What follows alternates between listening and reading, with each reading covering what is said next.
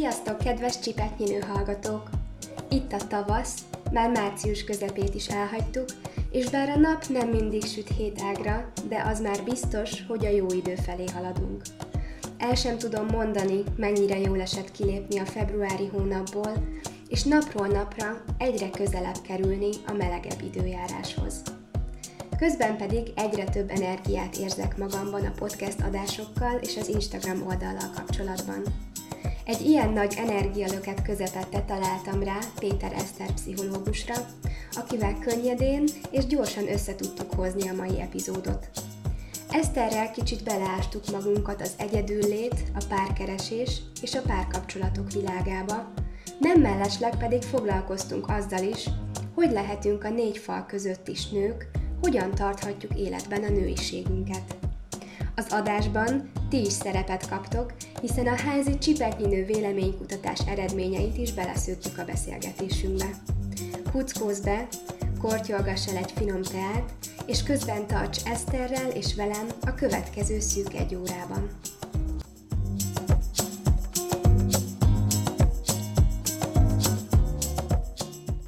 Szia Eszter! Sok szeretettel köszöntelek téged a Csipetnyinő Podcast legújabb adásában. Nagyon örülök, hogy elfogadtad a meghívásomat, és hogy ilyen gyorsan és gördülékenyen össze tudtuk hozni a mai beszélgetésünket. Én köszönöm a meghívást! Pár szóban bemutatnád magad a hallgatóinknak? Igen. Péter Eszternek hívnak, Debrecenben dolgozom pszichológusként, személyes tanácsadással, illetve Skype segítségével az ország minden pontján segítek klienseknek.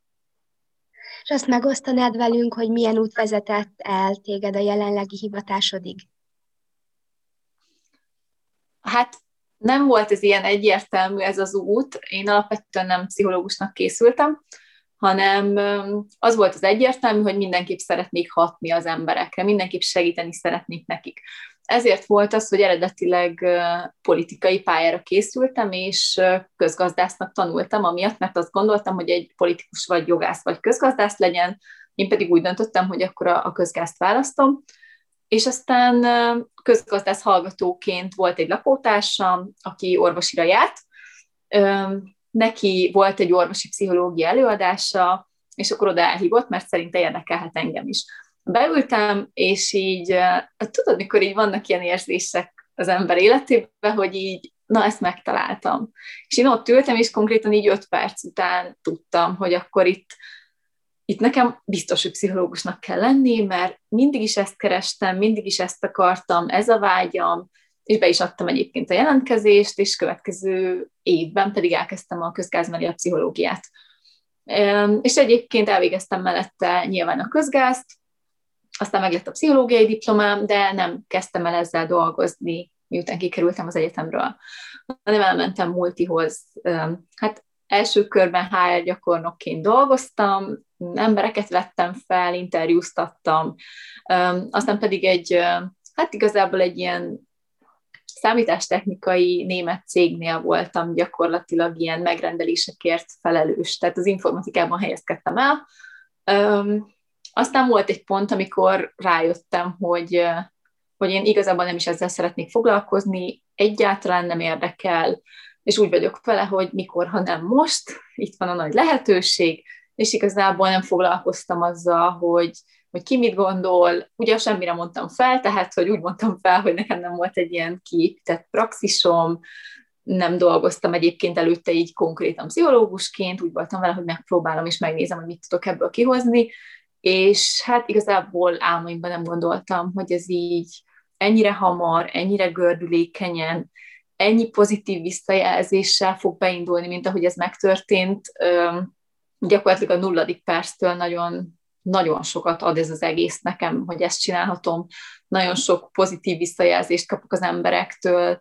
Tényleg elképesztő ez az érzés, hogy hathatsz másoknak az életére, hogy közöd van ahhoz, hogy nekik megváltozik a családjuk, hogy boldogabbak lesznek együtt, hogy nem csak ők hálások, hanem így elmondják, hogy üzeni az anyukája, üzeni az unokatestvére, nem tudom, üzeni a férje, hogy nagyon hálás is, hogy nem tudja, hogy mit csináltam alapvetően velük, de hogy nagyon köszönik, és és ez a része azt gondolom, hogy megfizethetetlen, hogy az a szenvedély, amivel így most bemegyek, vagy ahogy most imádom a munkámat, az összehasonlíthatatlan azzal, ahogy nem tudom, egy multiba bementem, és ott próbáltam meg nyilván érvényesülni legjobb tudásom szerint. Én a tanárképzésben vagyok még mindig, és nekünk is voltak, illetve vannak is így pszichológiát érintő előadásaink, és én is emlékszem a legelső előadásomra, amikor beültem egy ilyen pszichológiai témával foglalkozó előadásra, és teljesen lenyűgözött, hogy ez engem nagyon-nagyon érdekel. Én nem váltottam így, vagyis én nem kezdtem el mellette a pszichológiát, viszont valami hasonlón én is keresztül mentem így abban a pillanatban, amit te is leírtál, és az, hogy ilyen lelkesedéssel tudsz beszélni a hivatásodról, az pedig csodálatos, és valószínűleg ez mutatja meg azt, hogy tényleg így megtaláltad akkor azt az utat, amin mehetsz tovább, és ami neked is nagyon sokat ad, és így azoknak az embereknek is, akik téged megkeresnek. Ennél a pontnál így bele is csaphatnánk akkor a mai adásnak a fő témájába, ami ugye a párkapcsolattal foglalkozik, illetve az egyedülállósággal. És akkor fel is tenném neked az első kérdésemet, amely így hangzik. Milyen nehézségekkel nézhetünk ma szembe egyedülállóként? Azt gondolom, hogy nagyon nagy nyomás nehezedik per pillanat azokra az emberekre, akik egyedül vannak.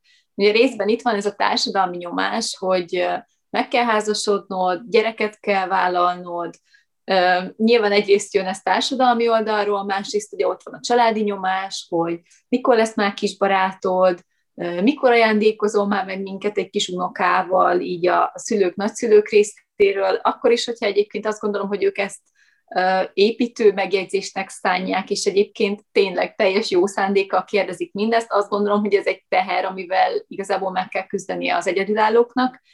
Van egy belső nyomás is, ami azt gondolom, hogy nehezíti ezt az egész helyzetet, mert van az az időszak, amíg úgy érzi az ember, hogy egyébként jó is ez, hogy egyedül vagyok, van időm magamra, kicsit önfejlesztésre, kicsit megismerni magam, mielőtt találkozok a nagyővel is, hogy rám is fér ez a kis idő, csak hogy eljön egy pont, amikor már az ember elkezd tényleg kérdéseket feltenni magának, hogy biztos, hogy jól csinálom, biztos, hogy nem velem van a baj, biztos, hogy nem én vagyok túl válogatós, és másrészt itt van az időnyomás, ami meg azt gondolom, hogy főleg a nőkön van idővel, hogy nyilván, ha gyereket szeretnének, családot szeretnének, annak azért van egy korlátja, időbeli korlátja, hogyha ők szeretnének szülni.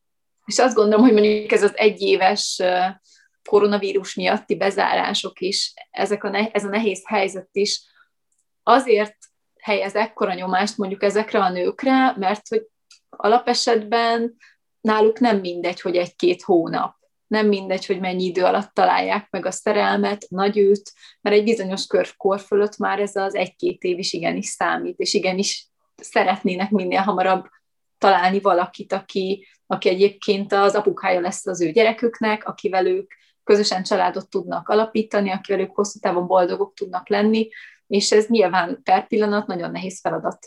Itt meg is ragadnám az alkalmat, és szeretném azt elmondani, hogy én az elmúlt napokban készítettem az Instagramon, a Csipetnyi Nő Instagram közösségben egy ilyen kis házi véleménykutatást, és én megkérdeztem őket arról, hogy mit gondolnak a következő állításról. Ami így hangzik, szerintem kilátástalan ismerkedni a korlátozások következtében. És 62%-uk igennel válaszolt erre. Tehát nagyon megnehezíti az ismerkedést. Ez a sok szabály, amit be kell tartanunk, és nagyon korlátozottak így a lehetőségeink.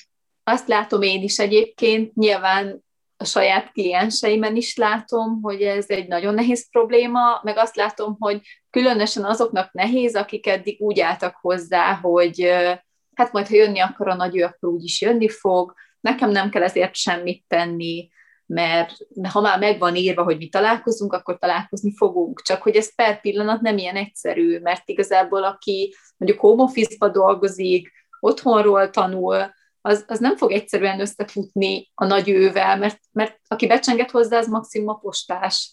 És hogy nagyon beszűkítik ezzel ezt az ismerkedési teret, és azt gondolom, hogy eddig lehet, hogy volt arra lehetősége az embereknek, hogy azt mondják, hogy teljesen kizárják magukat az online ismerkedésből, mert hogy ők személyesen, nem tudom, sokkal hatásosabbak, nagyobb a sikerrátájuk, ezért, hogy ők ezt teljesen kizárják. Most már azt gondolom, hogy ez nem kizárható, és bizonyos kor fölött sem kizárható. Tehát, hogy az, hogy nem értek az internethez, vannak nyilván idősebb klienseim is, és már most azt látom, hogy nekik is fel kell ebben zárkózni, mert egyszerűen annyira beszűkült az ismerkedésre ez a kör, hogy nincs más választásuk, mint hogy nyitnak egy kicsit, és legalább megnézik. Persze nyilván nem garancia a sikerre az sem, hogy beregisztrálnak egy-egy ilyen társkereső oldalra, de legalább sokkal több emberrel találkozhatnak.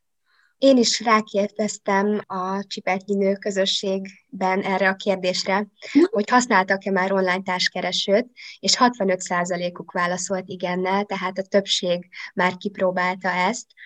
Arról mit gondolsz, hogyha majd egy idő után visszaáll az élet a rendes kerékvágásba, és lehetőségük lesz az embereknek újra közösségekbe menni, összejöveteleket tartani, ahol ugye nyilván lehet ismerkedni, hogy akkor lehet majd még személyesen ismerkedni, vagy hogy látod ennek a személyes ismerkedésnek az evolúcióját és a fejlődését, vagy merre tart ez a vonal? Szerintem ez most jót fog tenni az embereknek olyan szempontból ez az online ismerkedés, hogy az online térben könnyebb bátornak lenni. És most azt gondolom, hogyha itt kellően kitartóak és elég erőfeszítést tesznek annak érdekében, hogy itt nem tudom, egy olyan profilt töltsenek fel, ami egyébként népszerű lehet. Tehát, hogyha elég erőforrást fordítanak rá, akár, hogy olyan minőségű képet tegyenek fel, ami felkelti másoknak az érdeklődését, akkor azt gondolom, hogy megkapják azokat a pozitív visszajelzéseket, amelyek alapján majd később, amikor tényleg visszatérünk a normális kerékvágásba, jobban oda mernek menni, bátrabbak lesznek, összeszedik a bátorságukat jobban, mint mondjuk most korábban tették. És annak mi lehet az oka, hogy nagyon sokan nem mernek nyitni? Most így elsősorban a férfiakra gondolok, hogy mondjuk látnak egy szép lányt, vagy egy olyan lányt, aki számukra vonzó és tetszik, és nem mernek odalépni hozzá, nem merik megszólítani, és csak egyszerűen elmennek egymás mellett az emberek. Nagyon félnek a visszautasítástól, azt gondolom, hogy az emberek, és ez azt gondolom, hogy egy személyes kontaktusban sokkal inkább fennáll ez a veszély, hogy valaki vissza fog minket utasítani. Mert akik sétálgatnak, nem tudom, a bevásárlóközpontokba emberek, azok nem feltétlenül szinglik, nem feltétlenül állnak készen mondjuk egy párkapcsolatra, és nagyon sokszor igenis visszautasításba ütköznek a férfiak ezzel kapcsolatban. Ezzel szemben mondjuk egy társkereső platformon tényleg azok vannak jelen, akik párt keresnek, akiknek ez fontos, akiknek most ez szívügye, hogy találjanak valakit.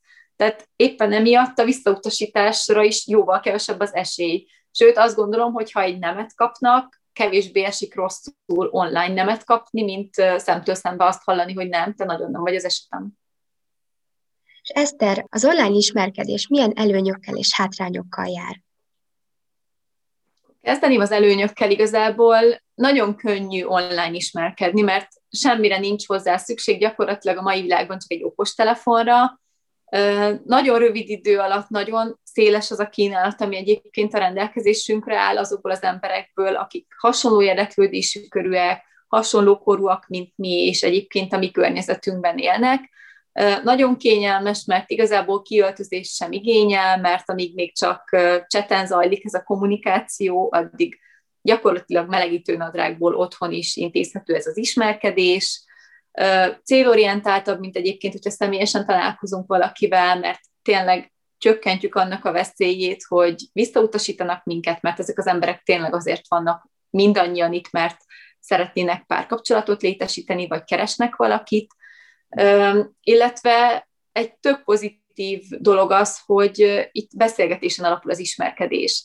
Tehát, hogy azzal, hogy ezzel a kommunikáció része megerőzi azt, hogy fizikailag vonzalmat érzünk a másik iránt, ezzel sokkal mélyebb kapcsolat alakulhat ki, mintha korábban mondjuk egy szórakozó helyen valakik szimpatikusak voltak egymásnak, pusztán külső adottságokból adódóan.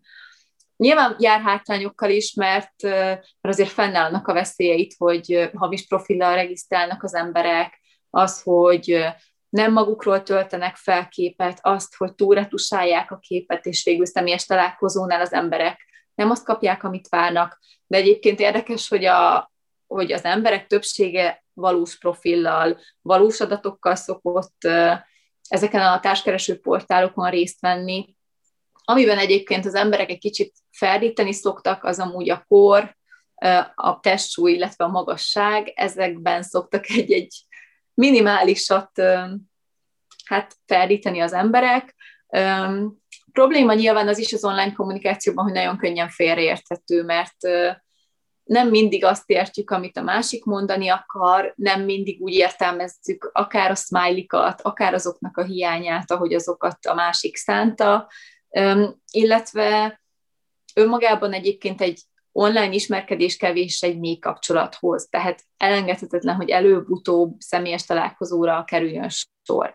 Az is problémás, hogy túl nagy a választéka az online térben, és nagyon sokan abban a hibába esnek, hogy túlzottan belejönnek ebbe a nagy válogatásba, és a végén senki nem lesz nekik elég jó, senki nem fog nekik tetszeni, és túl magas kritériumokat támasztanak. Kering ez a pletyka, hogy az online térben nem igazán keresnek komoly párkapcsolatot az ott lévő emberek, hanem inkább csak ilyen rövid, kényelmi kapcsolatokat, egyészakás kalandokat. Ez mennyire igaz? Én azt látom, hogy a többség most már komoly párkapcsolatokra használja.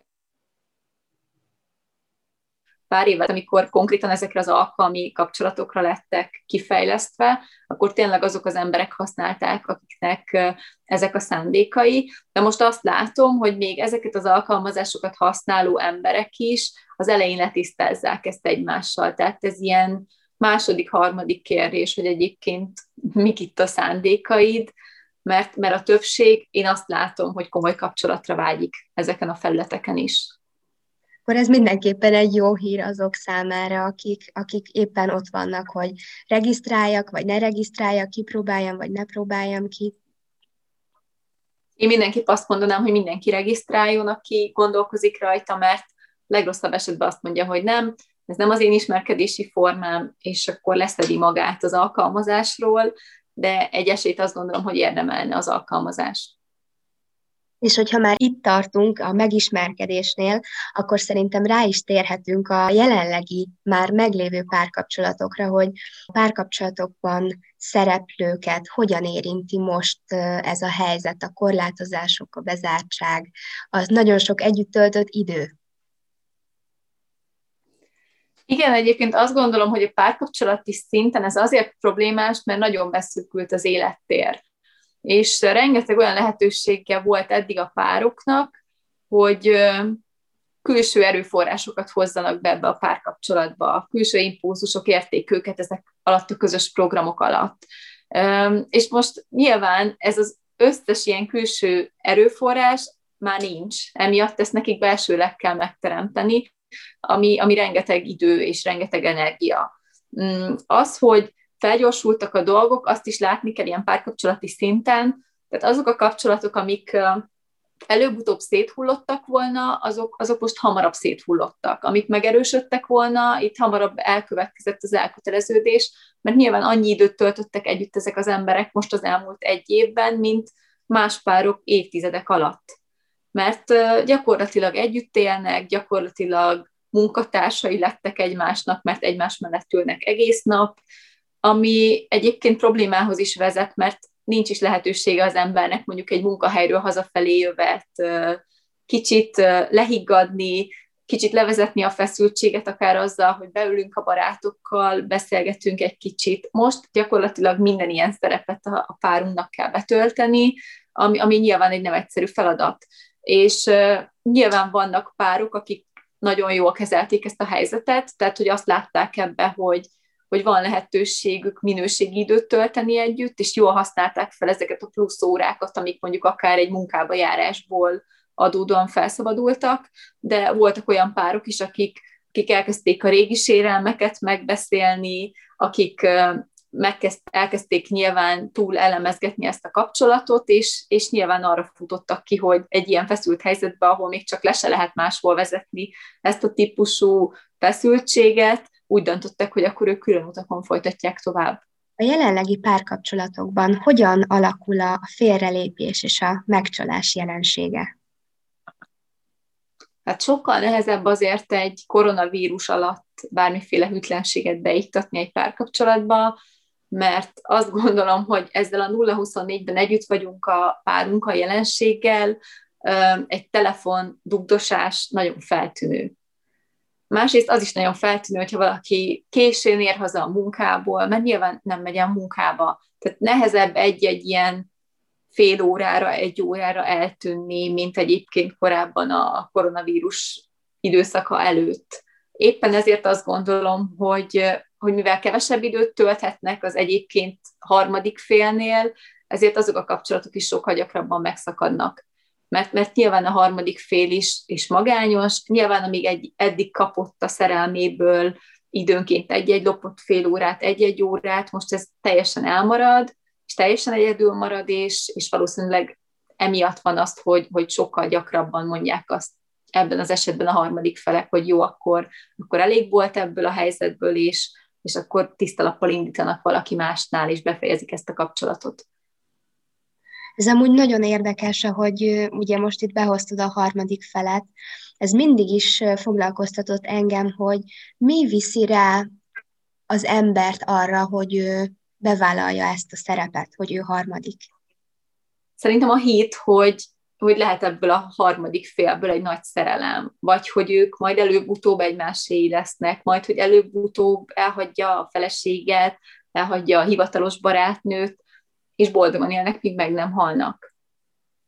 És akkor ilyenkor ez a hit, ez a szerelem, ez az akarás, ez felülír minden olyan lelkiismeretet, hogy én nem szeretném beleártani magam a másiknak a kapcsolatába, és hogyha tudom, hogy van annak, aki szemeltnek párja, akkor inkább megyek tovább, és nem állok le vele. Tehát akkor ez a hit, ez minden ilyen társadalmi, meg lelkiismereti normát felül tud írni.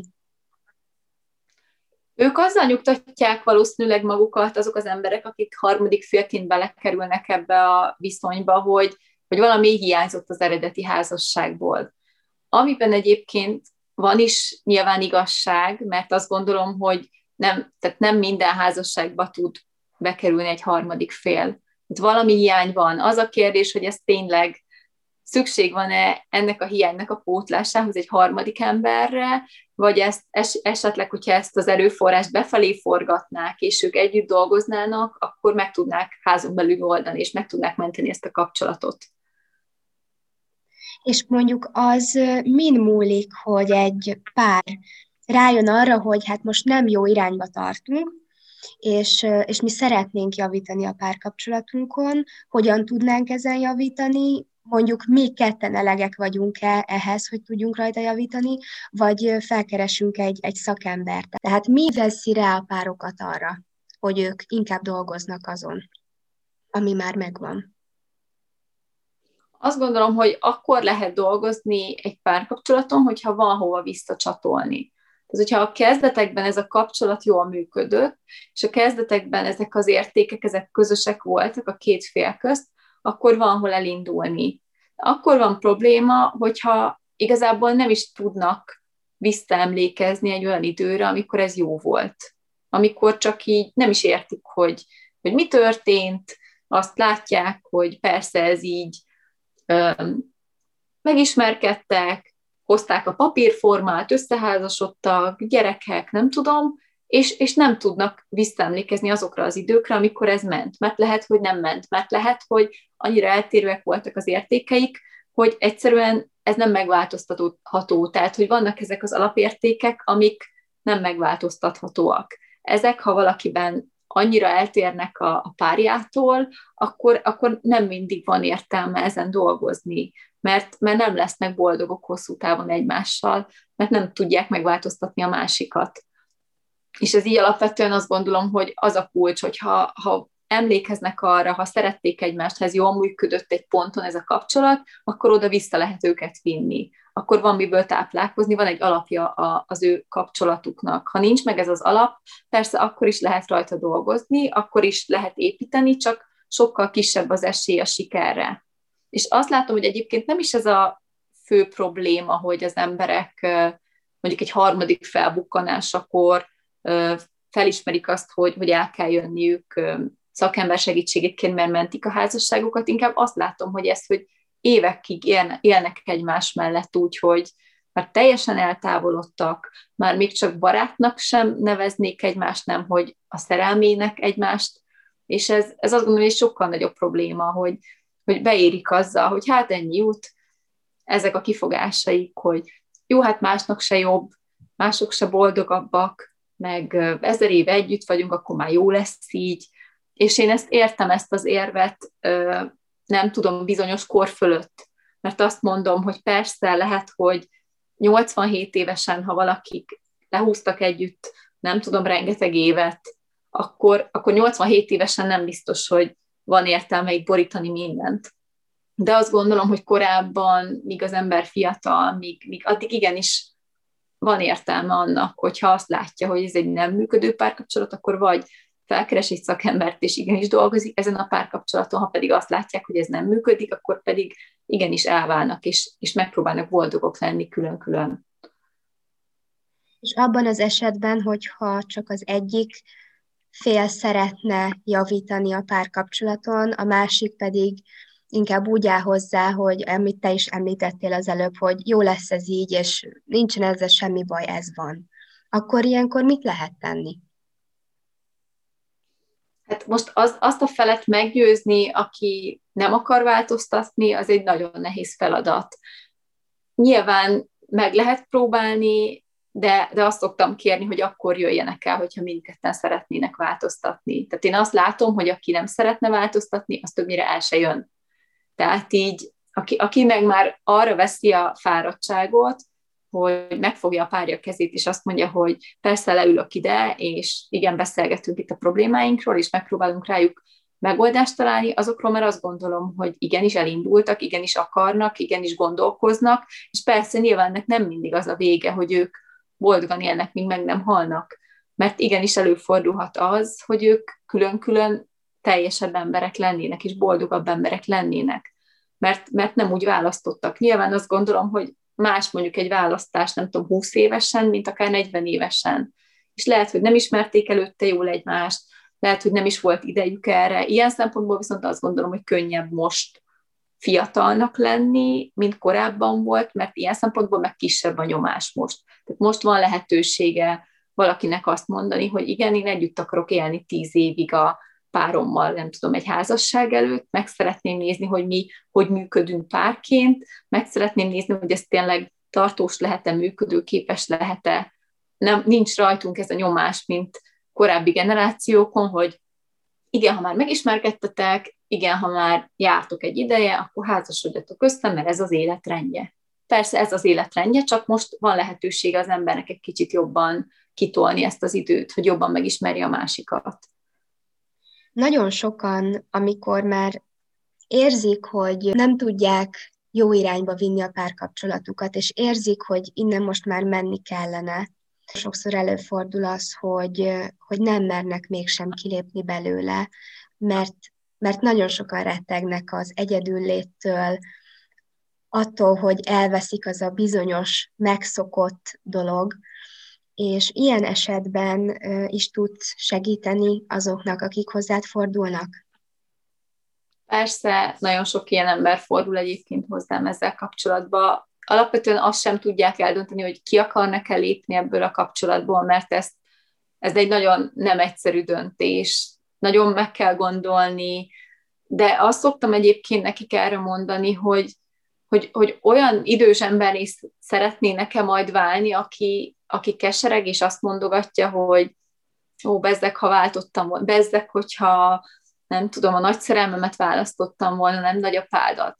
Tehát azt gondolom, ez elgondolkodtató, hogy persze a mostani döntéseink azért kihatnak arra, amilyen emberekké fogunk válni. És még mindig egyszerűbb azzal a tudattal együtt élni, hogy én legalább megpróbáltam, én legalább adtam egy esélyt arra, hogy boldog legyek, még akkor is, ha mással. Mert így egy életen át ez lesz az ember, és rányomja a bélyegét ez az egész a kapcsolatra is, amiben van. Mert lehet, hogy tényleg nem lett volna boldogabb a Józsival. De ez a kép, hogy bezzeg a Józsival, tényleg ez a Hufnagel Pista példa, tényleg nem tudom máshogy szemléltetni. Tehát, hogy nyilván azt gondolom, hogy ez egy nagyon megfontolt döntésnek kell, hogy legyen, hogy valaki kilép egy párkapcsolatból, vagy marad, de azt gondolom, hogyha az ember tényleg észérvek mentén is végig gondolja, és végig gondolja azt, hogyha a szívére hallgat, akkor az mit mond, akkor igenis van annak létjogosultsága, hogy felülbíráljuk a saját korábbi döntésünket, hogy az ne tartson minket egy kapcsolatba, hogy nem tudom, 17 éves fejjel hoztunk egy döntést, és 17 éves kori önmagunknak ez egy tökéletes párkapcsolat volt, mert lehet, hogy a 27 éves önmagunknak ez már nem egy megfelelő párkapcsolat is. Lehet, hogy az akkor boldoggá tett minket, de már most nem. És itt nyilván előre kell gondolkozni, az nem érv, hogy hát de ha már eddig megvoltunk, ezután is meg leszünk. Mert nagyon sok helyen ezt látom, hogy igazából ennyi az érvük, hogy hát ha már ennyi évet belefektettem, én értem, de még mennyi év van előre is, és hogy itt előre kellene nézni, és rengeteg olyan hatalmas teher lesz ezen a párkapcsolatokon még az évek folyamán, ami még mondjuk most nyilván ez a 27 éves példa, amíg mondjuk nincs se gyerek, se közös ház, nem tudom, tehát még rengeteg olyan csapás fog jönni erre a kapcsolatra, hogyha már ez ilyen szinten legyengült erre a pontra, akkor azt már nem biztos, hogy túl fogja élni. Hát most egy kicsit így szomorúbb vizekre eveztünk így ezzel a szakítással, illetve nagyon nehéz főleg egy hosszabb kapcsolatból újra felépíteni magunkat. Éppen ezért gondoltam, hogy áttérhetnénk egy kicsit kellemesebb témára, és folytathatnánk a nőiség témakörével. A szavazók 72%-a éli meg kihívásnak, hogy a 4 fal között is nők tudjanak lenni. Mit tanácsolnál számukra? Azt gondolom, hogy minden nőnek van olyan helyzet az életében, amikor igenis kicsit megengedheti magának azt, hogy nincs a toppon. Azt gondolom, hogy ez a szakdolgozatírás, vizsgaidőszak, ez éppen, hogy belefér. Csak itt, hogy most már ez a koronavírus helyzet 1 éve húzódik, ez az 1 év már azt gondolom, hogy nem fér bele. Éppen ezért fontos az, hogy ha otthon van a párunk, akit szeretünk, és otthon van az az ember, akinek a leginkább tetszeni szeretnénk, és akiről azt szeretnénk, hogy tényleg vonzónak lásson minket, akkor igenis tegyünk érte. Nyilván nem magas sarkuba kell otthon flangálni, nem erre gondolok, de azt gondolom, hogy ezeket a minimumokat az ember igenis otthon is hozhatja, és nem feltétlenül a másik miatt, hanem inkább saját maga miatt. Mert nyilván másképp érzi magát az ember, hogyha úgy érzi, hogy fú, de dögös vagyok ma, meg fú, de jól nézek ki ma. És azt gondolom, hogy egy melegítőbe is lehet valaki dögös, és lehet egy melegítőbe is szexi valaki, csak akkor nyilván más területein, nem tudom, a szépségápolásnak nagyobb hangsúlyt fektethet, mondjuk akár a sminkre, akár arra, hogy tényleg olyan melegítőket hord, amik nem ezek a, nem tudom, 1000 éves szörnyű melegítők, amik így éppen, hogy jó, hogy még egyszer felveszed, hanem mivel be kellett állni erre a rendszerre, hogy otthonról dolgozunk, ezért azt gondolom, hogy igenis van annak értelme, hogy ezekből is a szebb darabokat hordja az ember, igenis akkor vegyen fel egy ehhez passzoló fülbevalót, hogy megadja a módját igenis annak otthon, hogy ő egy nő, és igenis annak otthon, hogyha mondjuk közös programként randi estet tartanak, akkor van lehetőség kiöltözni, van lehetőség ünnepelni azt, hogy mi egy pár vagyunk. Akkor is, hogyha egy 4 fal közt vagyunk, és akkor is, hogyha csak rendeltünk a vacsorát. Hát Eszter, én azt gondolom, hogy elérkeztünk a Csipelkinő visszatérő kérdésekhez. Ha te is benne vagy, akkor fel is tenném neked a 3 visszatérő kérdést. Nézzük is az elsőt. Mit szeretsz a legjobban abban, hogy nő vagy? Én alapvetően nagyon élem ezt a nőiséget.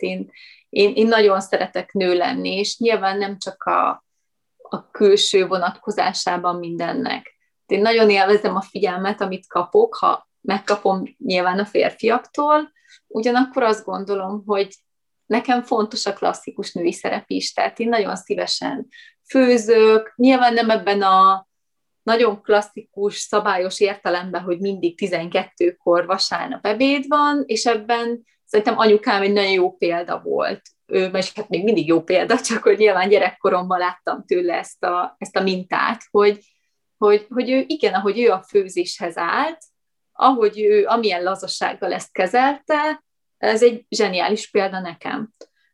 Illetve azt gondolom, hogy párkapcsolati szinten is nekem nagyon könnyű jó nőnek lenni egy olyan társ mellett, mint mondjuk Ákos mellettem. Tehát mellette ez nem akkora feladat, mert amilyen férfi ő, kiváltja belőlem ezt a nőt, aki azt gondolom, hogy az eddigi legjobb nő, aki valaha voltam.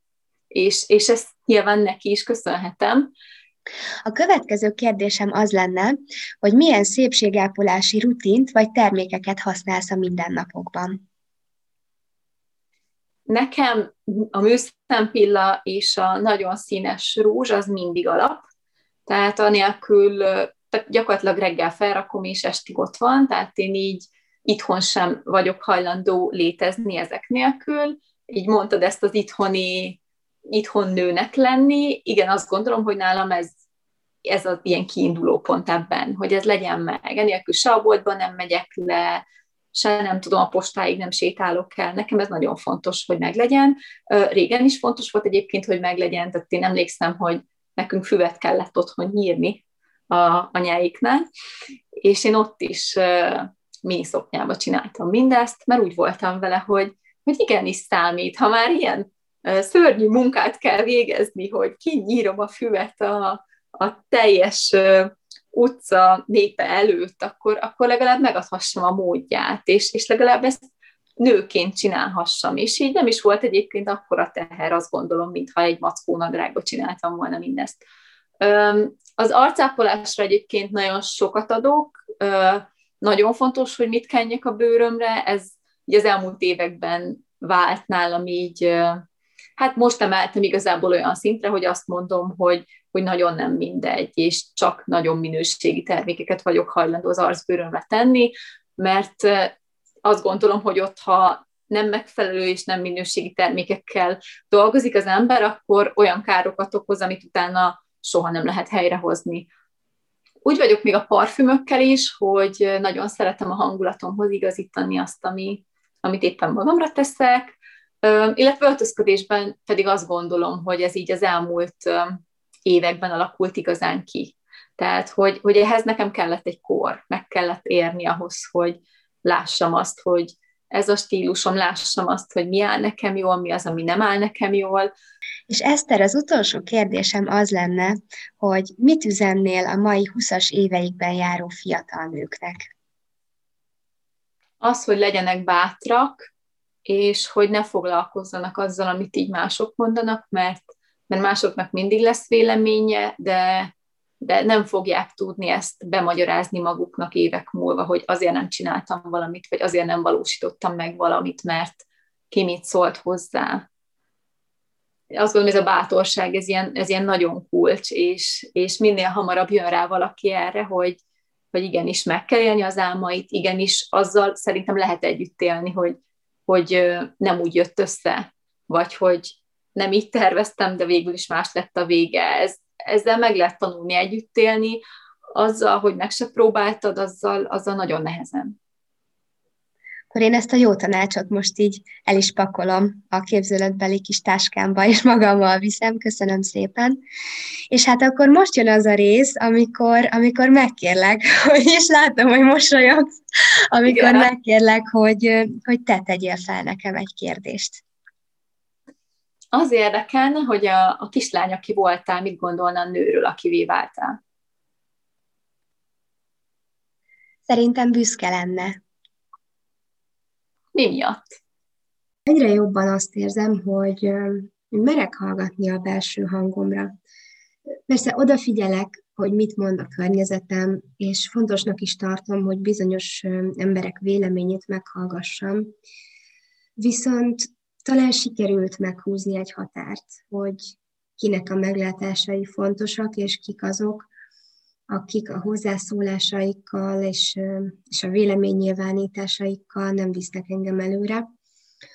És itt az is egy nagyon fontos dolog, hogy kislányként én nagyon szerettem volna mindenkinek megfelelni, viszont ahogy most megyek előre az életben, azt látom, hogy ez lehetetlen.